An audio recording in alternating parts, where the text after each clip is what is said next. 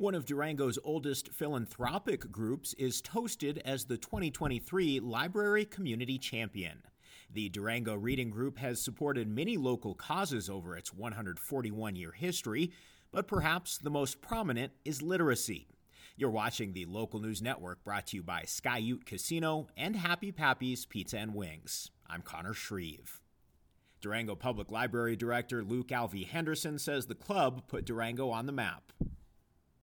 They wrote to Andrew Carnegie, petitioning that we be a Carnegie library, and Durango's first library was a Carnegie library, and the Carnegie building still stands downtown, where it was our home for many, many years. And so their work in getting that and donating pretty much our first collection is what made us the Durango Public Library.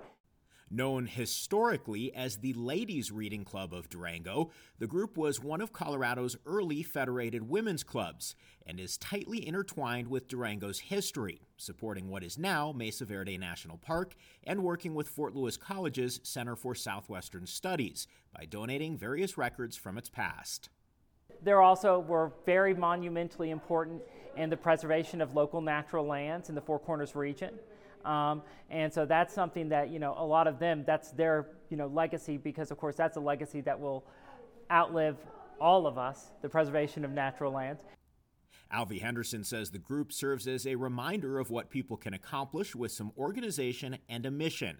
Durango Reading Club President Nancy Peak says it's always been about building community.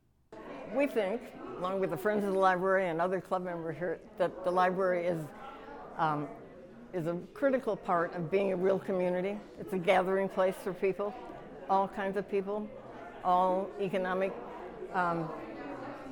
positions.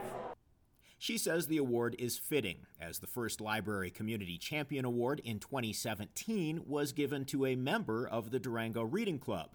Alvey Henderson credits the group with being a cornerstone of the community.